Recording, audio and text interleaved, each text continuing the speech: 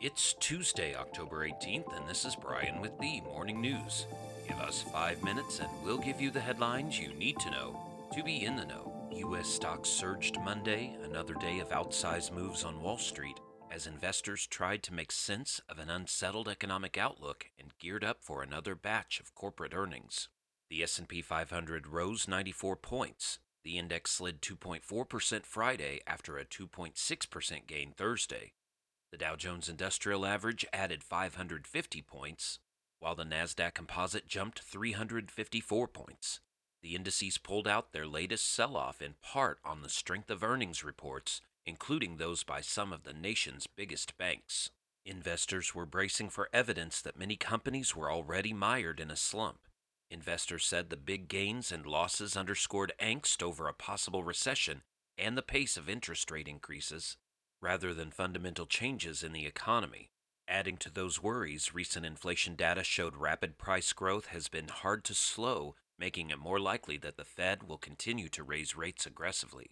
In other news, President Joe Biden on Monday officially kicked off the application process for his student debt cancellation program and announced that 8 million borrowers had already applied for loan relief during the federal government's soft launch period over the weekend. He encouraged the tens of millions eligible for potential relief to visit studentaid.gov and touted the application form that the president said would take less than 5 minutes to complete. An early beta launch version of the online form released late Friday handled the early stream of applications without a glitch or any difficulty, Biden said. The president called his program a game changer for millions of Americans with student loan debt. Biden's plan calls for $10,000 in federal student debt cancellation for those with incomes below $125,000 a year or households that make less than $250,000 a year. The plan makes 20 million eligible to get their federal student debt erased entirely.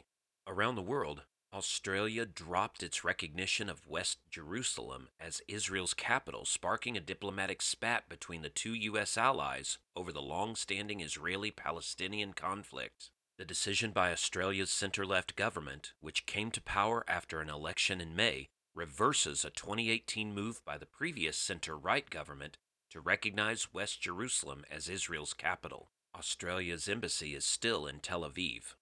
The 2018 decision put Australia out of step with the majority of the international community, Australian Foreign Minister Penny Wong said Tuesday.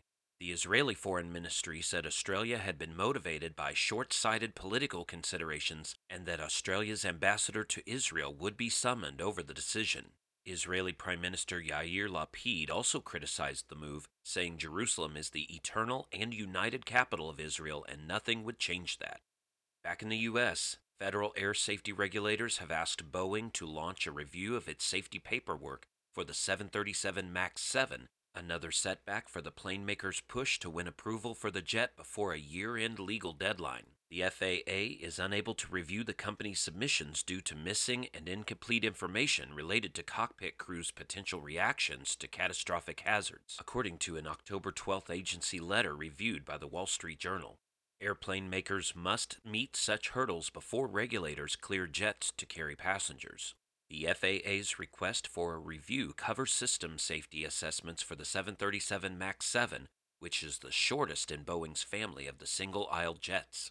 It comes after the agency recently said the aircraft was at risk of not being certified by a December deadline set by Congress following two fatal crashes of the 737 MAX 8, an earlier version of the jet. Boeing said safety remains the driving factor in its effort to meet all regulatory requirements in certifying the 737 MAX 7. And University of Tennessee fans stormed the football field this weekend after upsetting University of Alabama, ripping out both goalposts and dumping them in the Tennessee River. Now, the university set up an online fundraiser, bringing in nearly $150,000 from over 2,600 donors as of Monday evening.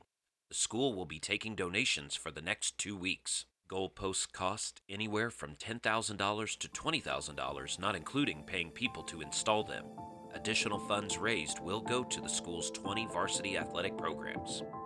Now you know, and you're ready to go with the Morning News. Share this with a friend and subscribe to us wherever you listen to your favorite podcast. You can also sign up for our newsletter at themorningnews.com. Thank you for listening.